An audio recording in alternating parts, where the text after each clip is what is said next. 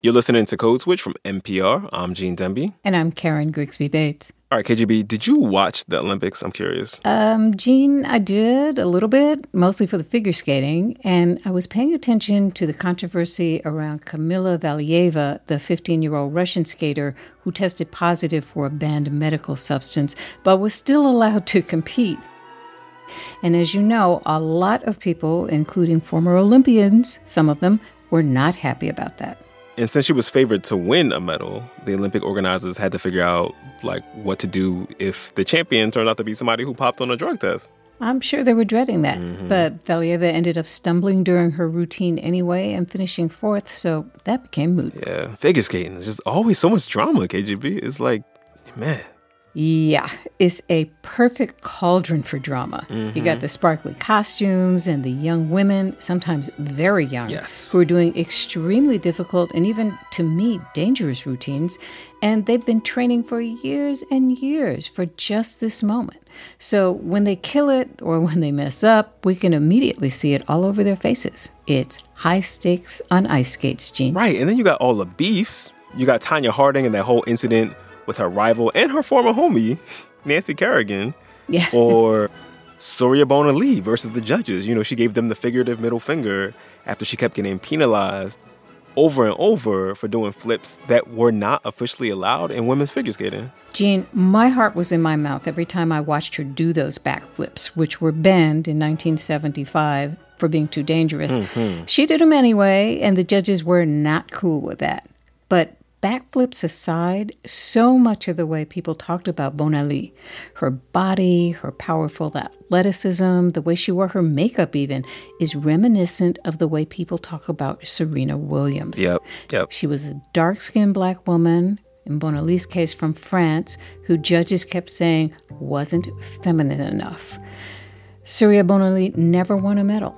But she was so defiant and unapologetic that she is still revered by a lot of us. She was black excellence in a sport with next to no black people in it. When I was real young, the biggest rivalry was between Katharina Witt of East Germany and Debbie Thomas from the U.S. Yes, child. I actually watched that on television as a young adult. And their big Olympic showdown sometimes was called the Battle of the Carmens because they were both skating to music from Bizet's opera. Right, I remember that. And then you had this subtext, the Iron Curtain versus the USA. And it was a big deal that the USA was being represented by this black girl from California. A black girl, by the way, who did this while in college and became a doctor, a surgeon afterwards. Although she said in later interviews she had to go to crazy lengths to please the people who ran skating. Like in a Washington Post profile, she said she'd had 3 nose jobs to bring herself closer to the skater ideal the judges sought. You know, KGB, is interesting. For a while now, U.S. figure skating at the highest levels has turned out some notable superstars of color, right? You got Michelle Kwan. Obviously, you got Kristi Yamaguchi. Recently, you have Nathan Chen. Very recently. And before them, Ty Babylonia in the 1970s. Right. And GD, before all of them, there was a woman named Mabel Fairbanks. I'm going to be honest with you, I have no idea who that is. I'm going to be honest, neither had I. But our friends at the Blind Landing podcast have. So they've been looking into why, for many, many decades, figure skating was exclusively, in all meanings of that word, such a white sport. And they uncovered this amazing story about Mabel Fairbanks, a virtuoso who did more than anyone else to carve out space for black folks in elite figure skating. And while she never got her own shot at the Olympics, she trained and mentored those first skaters of color who did. Oh, wow. So she was kind of like the godmother of black figure skaters. Now, Mabel died a couple decades ago, but the folks on the Blind Landing team stumbled onto an oral history from Mabel Fairbanks recorded in 1999. Oh, wow. It's tape that's never been heard before because it was tape, and we don't use that very much anymore. Right. Mabel's story begins in the 1930s in her Harlem neighborhood. Yes. So the 1930s is this is when Harlem is the capital of Black America, basically. Yep, and totally segregated. So Mabel had been skating on a bumpy little pond in a Harlem park, and one day she decided to go to a real skating rink, the one in Central Park.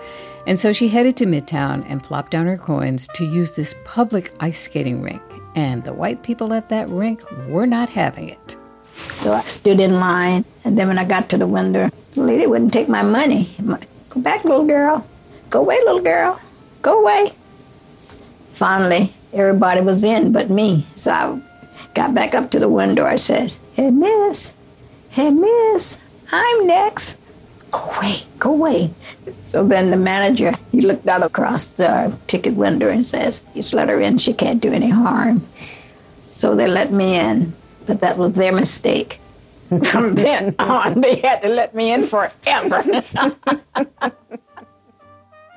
I'm going to let Danelle Waterburn of Blind Landing take it from here. Getting through the front door was always the first challenge. But once Mabel made it inside, she still faced verbal, sometimes physical harassment on the ice. The parents, we don't want her skating with our children. In fact, we don't even want her on the same ice. Get out of here. So I said, I paid my 50 cents, so you go see the manager. The manager of the ice rink on 52nd and Broadway looked out for Mabel. He let her skate late at night when there were far fewer people on the ice. On the rink at night, Mabel was able to be free. The only sounds were the wind in her hair and her blade slicing through the ice.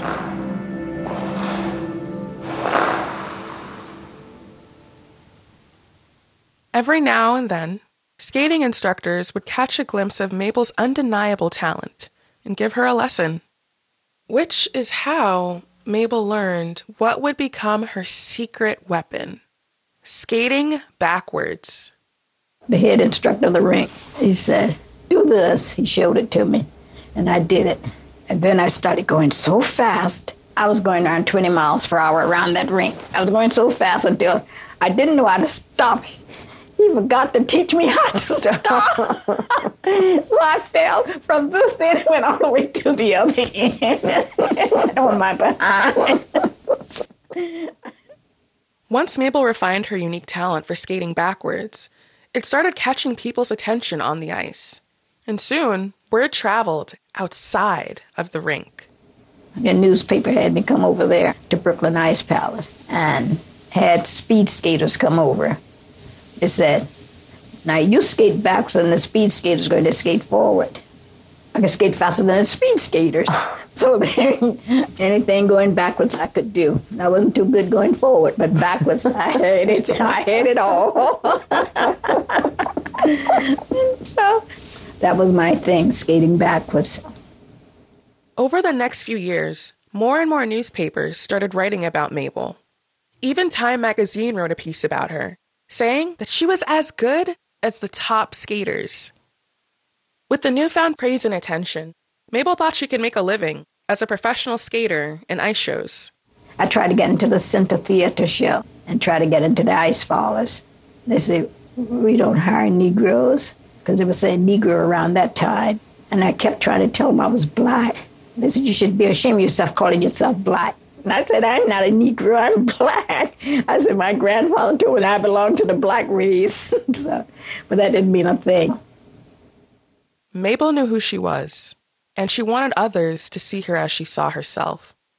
But she was trying to explain herself to someone who didn't see her at all. He said, you know what would happen? If you go out on that ice, everybody in the arena would walk out. I said, I tell you what, I'll work for free the first night. And then if the people do not walk out and applaud me, you can give me a contract. They said, no, we can't take that chance, because if the audience do not walk out, then the cast would walk out. They will not skate with you. Rockefeller Center Theater wouldn't hire her. Ice Follies rejected her. It seemed like no one wanted to give Mabel a chance. Until Sonia Henney came to town, and I'd gotten very good now.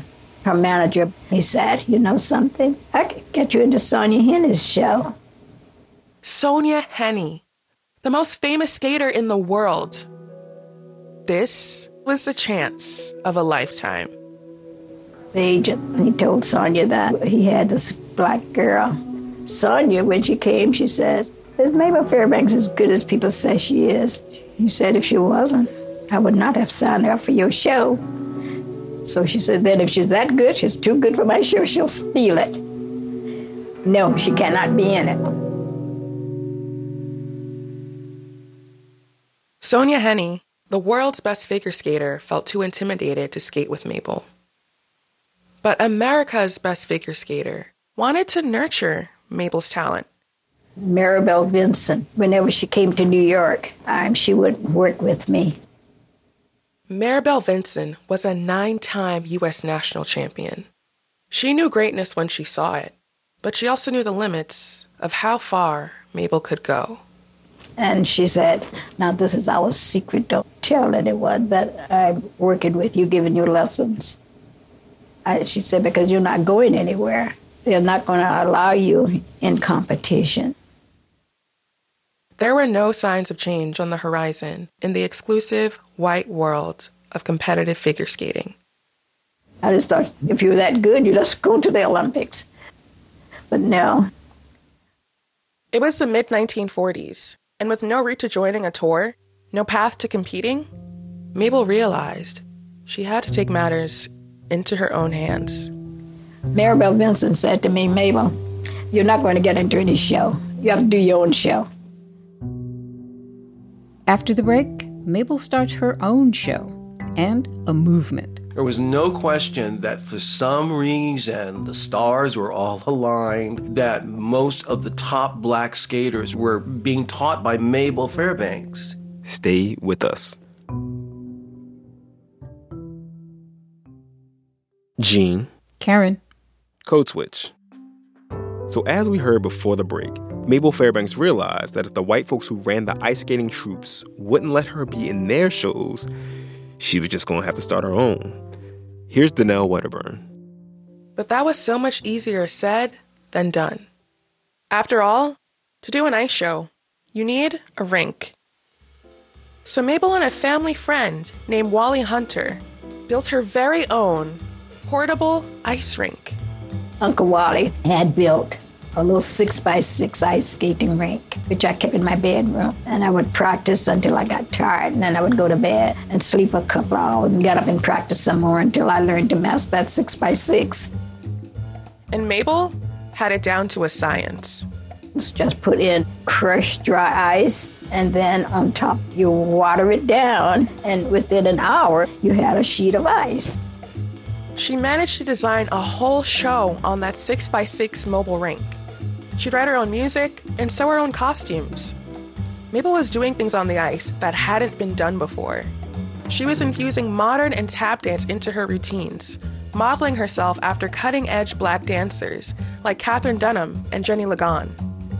But when Mabel practiced at the ice rinks, the white establishment there, they just didn't get it. After all this jive and everything I was doing on the ice, they'd say, "You're not skating, that's dancing." And then when I get ready to dance, they say, "You're not dancing, you're skating." There's always some excuse. Most of Mabel's gigs were for the people who understood her best, the black community in Harlem. Night after night, Mabel brought the portable rink to supper clubs and community centers, putting on fundraisers for children, vets, and hospital patients. Mabel hypnotized crowds with her signature moves and vibrant costumes, dressed in feathers, fur, and rhinestones, with brightly colored skates and flaming red hair to match. It was a union of camp and old-school glamour. Mabel was really starting to get her name out there. And the name was not Maybelle Felder. It was Mabel Fairbanks. A new bold and classy stage name for a young woman who is becoming just that.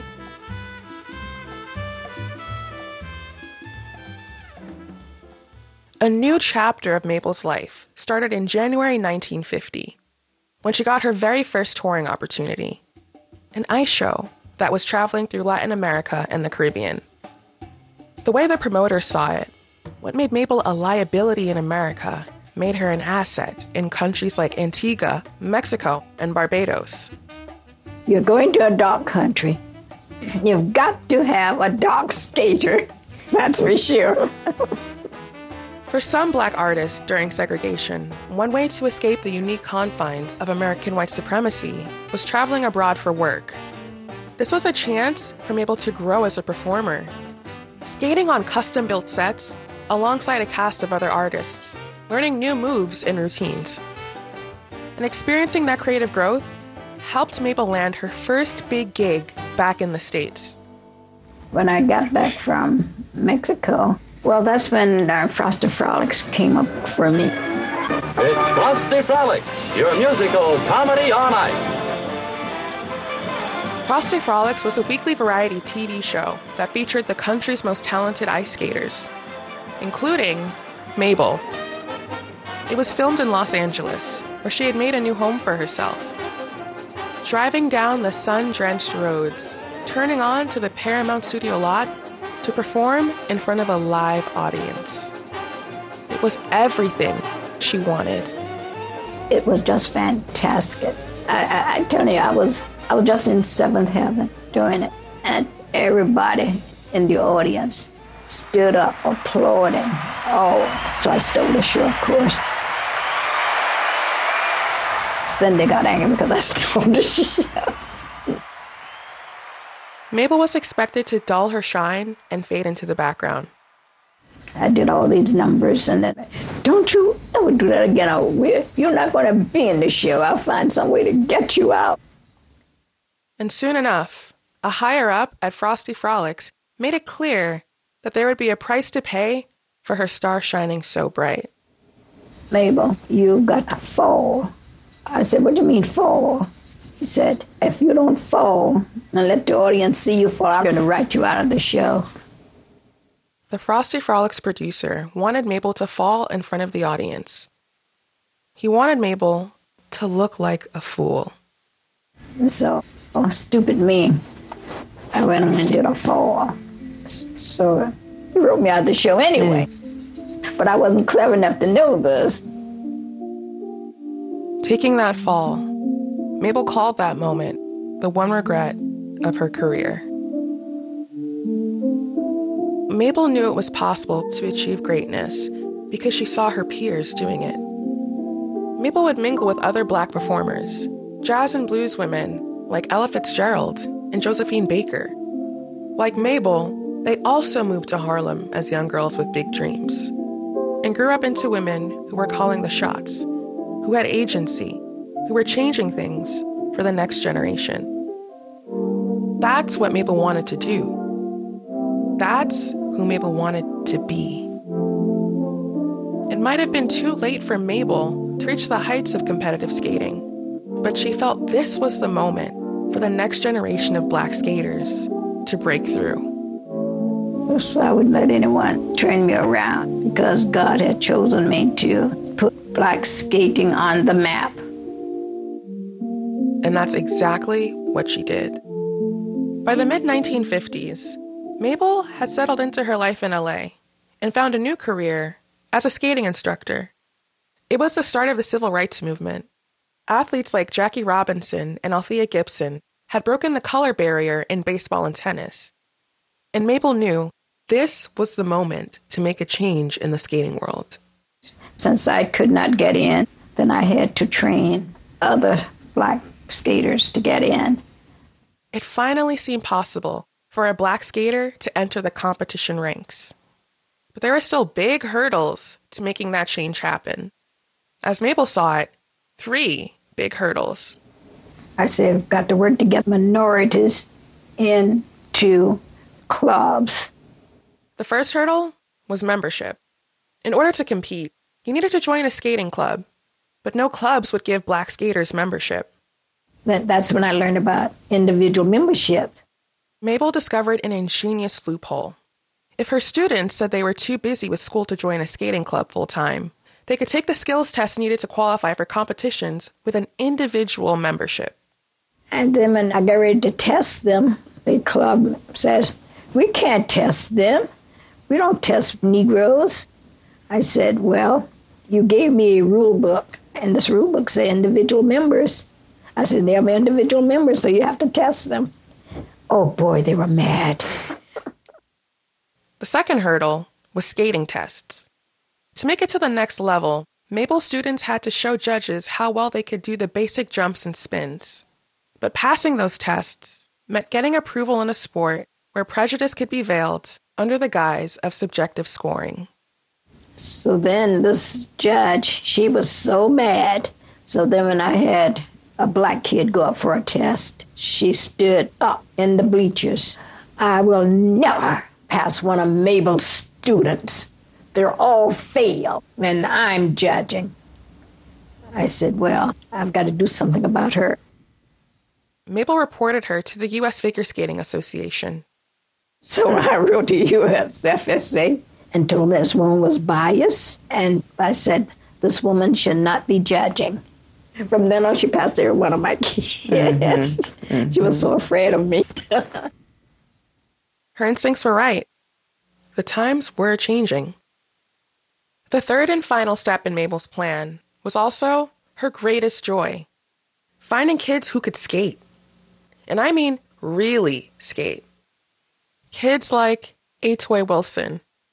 I was this little black kid who loved to figure skate, who wanted to be a good figure skater, and she was able to nurture that element for me to be very proud of who I was. Atoy Wilson met Mabel in the late 1950s. He was 8 years old, and Mabel threw him right into the deep end, his first time on the ice.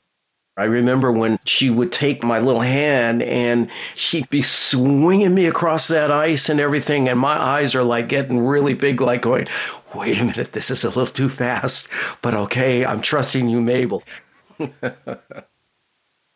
Mabel left a lasting impression on Atoy, one that he remembers vividly, 60 years later. You know, she always had her gold skates or pink skates or red skates, red hair sometimes, pink hair sometimes. You know, Mabel, body-wise, was not a little petite ballerina. She had a strong bone. You know, she had that strength about her. Mabel had been teaching for years, but Atoy was the first black student she thought could go all the way. And Atoy just loved it. He ate it up, learned real fast. And he was so far above everybody else. Even before I was skating, she was instructing other black kids, sort of recreationally.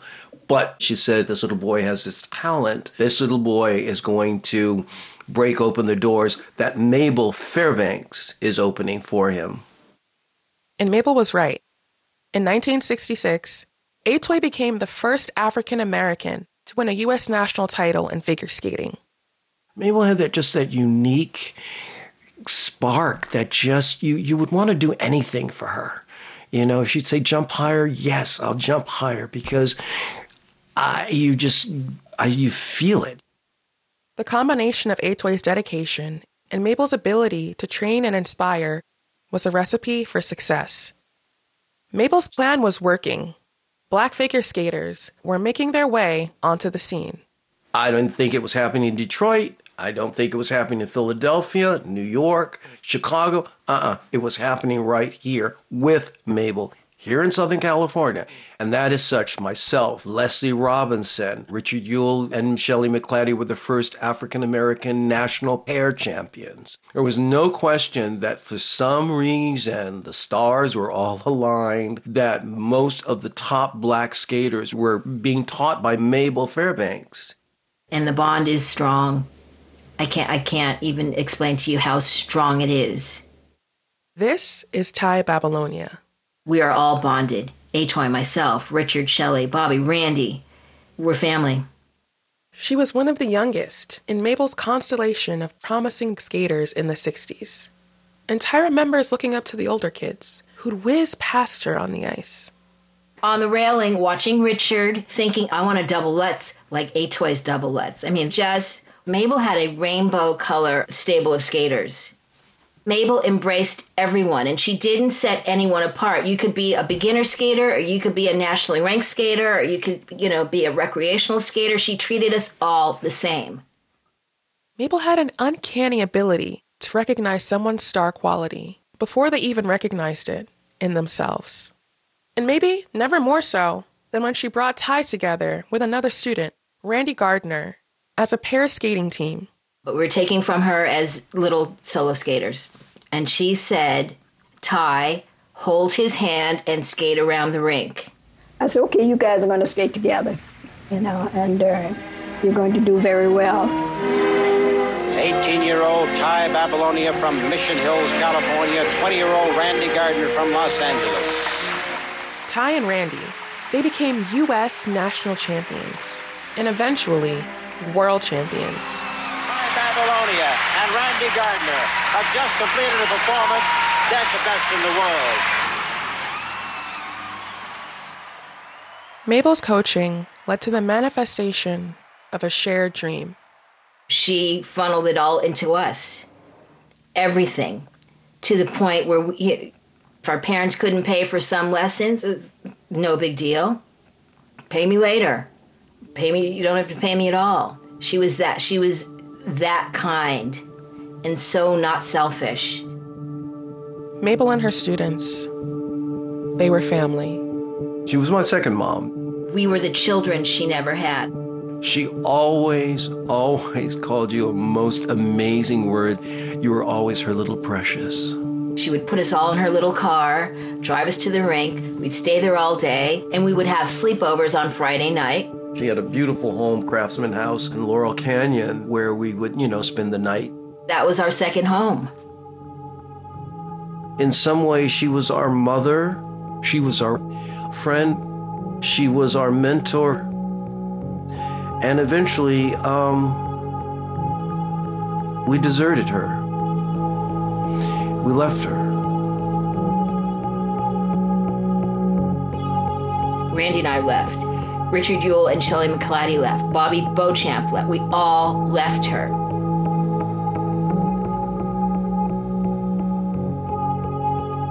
Mabel students would make their way to the national level and find themselves at a crossroads.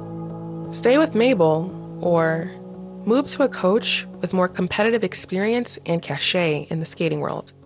I don't remember the conversation with the parents and Mabel that we were leaving. I just knew we were on to the next level of our career, and we were excited about it.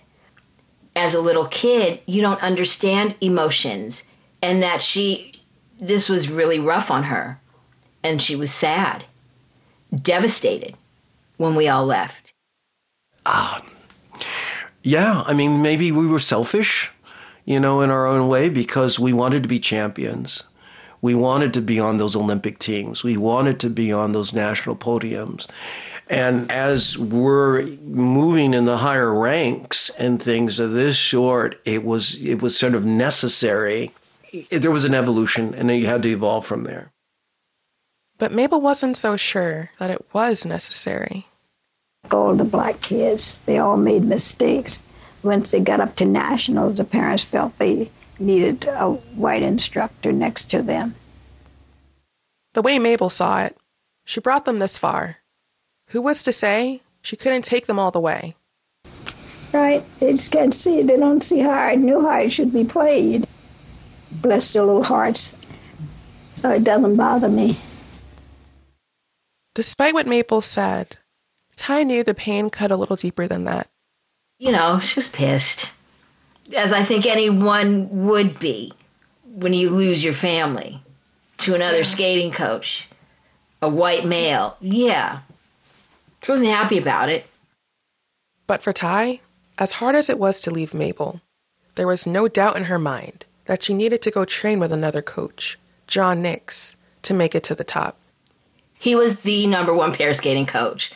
It was so next level, and we improved so quickly with him. He had done it. He lived it. Mabel didn't live it. Mabel was not at the Olympics. Mabel was just surviving. She was limited. I hate describing it that way, but she was limited, especially as a pair coach. There's no comparison. But she did the best she could. But Mabel wasn't ready to lose her family. In the 1970s, after her star skaters had left, Mabel went to work for the coach that took on Ty and a number of her athletes, John Nix. As Mabel describes it, working with Nix was complicated. John Nix kept saying, "Why don't you come work over here? Why don't you work over here?" Because he wanted all my students over there, of course. In her new position at Nix Rink, Mabel felt relegated to the side.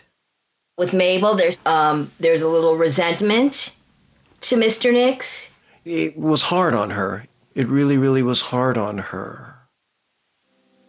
Despite the complexity of her emotions, Mabel never took it out on the skaters. She stayed focused on the bigger picture. You know, life is too short to be angry with anyone. To be on this earth such a short length of time. I don't have time to be angry with anyone. I can't carry a chip on my shoulder. So I just say, be happy and help other people to overcome the burden they have.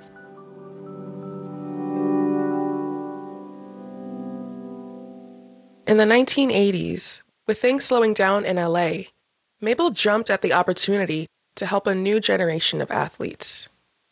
A coach named Jim Hulick invited her to come up and work with his group of diverse skaters in Northern California. He would ask me to do certain things with Rudy and Christy Yamaguchi. Only thing I would do would sort of give them good advice mentally, you know. I like serving as their mentor. The skaters Mabel mentored up north, Debbie Thomas, Rudy Galindo, Christy Yamaguchi, went on to reach new heights for Black and Latino and Asian American skaters. It was one more generation to experience Mabel's magic. By the 1990s, Mabel had retired from coaching. She came back to Southern California, and she was retired from figure skating, and, you know, she lived a modest life, a quiet life in Burbank and all, and I would hang out, we'd go out for lunch, and sometimes she'd say, let's go down to the ice rink and see the kids. See how some of these kids are doing. Now, again, the kids are no longer kids. They're now coaches themselves. But to Mabel, they would always be kids. The kids she never had. You think to yourself, it's like, okay, now it's our turn to take care of her. She took care of us for years. Now it's our turn to take care of her. And that's what we all did.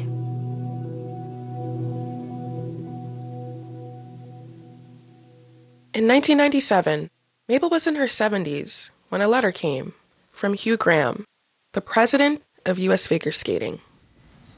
Dr. Graham wrote me a letter and saying that, congratulations, you have been chosen as one of the inductees to the United States Figure Skating Hall of Fame. It was long overdue, but Mabel would become the first Black skater inducted into the U.S. Figure Skating Hall of Fame. I called Ty and told her that I was accepted and I'd be going. And she said, "Oh, that's good, Mabel. I will take you." That acknowledgement in 1997, that induction, that was it. That was her Oscar. And Ty was going to make sure that Mabel showed up to her Oscars looking like a star. When she was inducted into the Hall of Fame, she had really nothing elegant to wear. She had clothes, but it's like, no, you deserve something better, Mabel. So I took her shopping and she got this, I go, what's your look? What do you want to look like? She goes, I want to sparkle. So we got her this little sparkly jacket and a black velvet dress, and she looked amazing.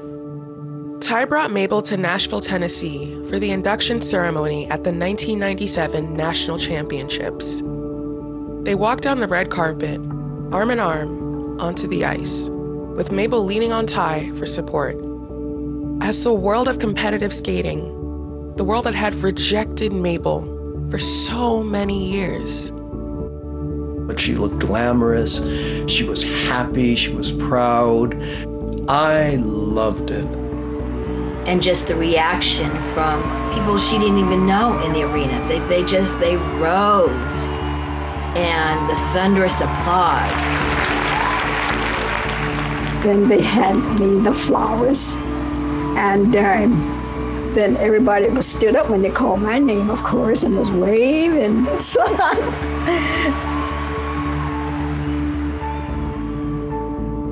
I would say it was the happiest day of her life.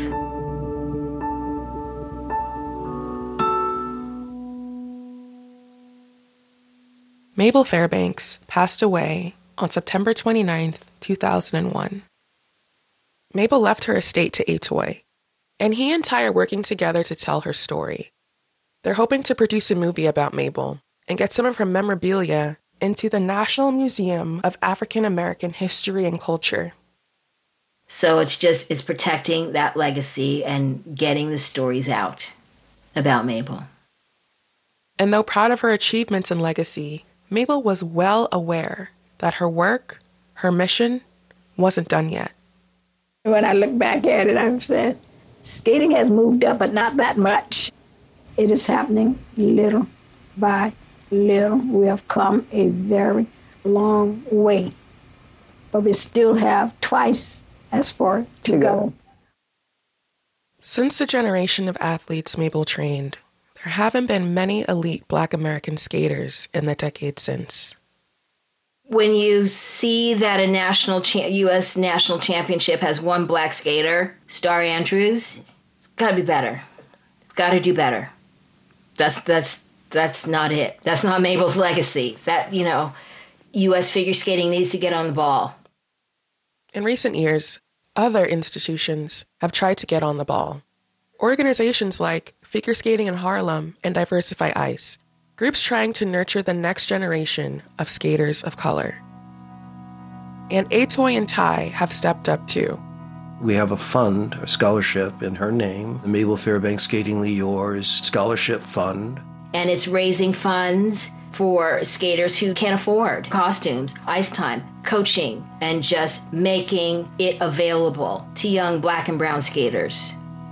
And see, that's planting the seed.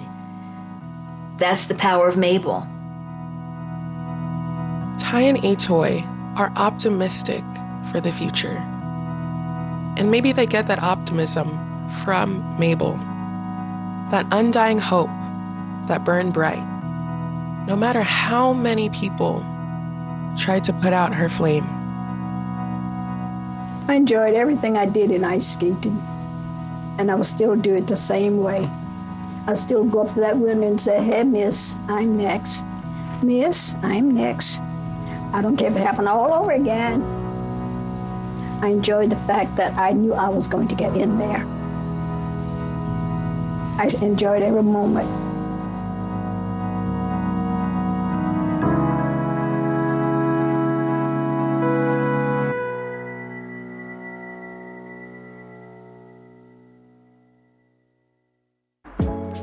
All right, y'all, that is our show. The audio of Mabel Fairbanks that you heard is provided with permission from the LA84 Foundation, which works with kids by using sports to promote development. This story was brought to us by the folks at the Blind Landing podcast, which does deep dives into elite sports. Its first season was about the world of gymnastics. This season is all about figure skating. And to that end, special thanks to the Blind Landing crew, Ari Saperstein, Danelle Wedderburn, Jenna Levin, Diana Apong, with help from Tracy Hunt and Kalalea. You can follow us on IG and Twitter at NPR Code Switch. I'm on Twitter at GD215. That's GEEDE215. Karen is at Karen Bates. If email is more your thing, ours is codeswitch@npr.org. And subscribe to the podcast on NPR One or wherever you get your podcasts. This episode was produced by Alyssa Jean Perry and edited by Steve Drummond. And I will be remiss if I did not shout out the rest of the Code Switch Massive: Leah Danella, Christina Kalla, Kumar Devarajan, Jess Kung, and Summer Tomad. Our art director is L.A. Johnson. Our intern is Nathan Pugh, who fact-checked this episode. As for me, I'm Gene Demby. And I'm Karen Grigsby Bates. Be easy, y'all. See ya.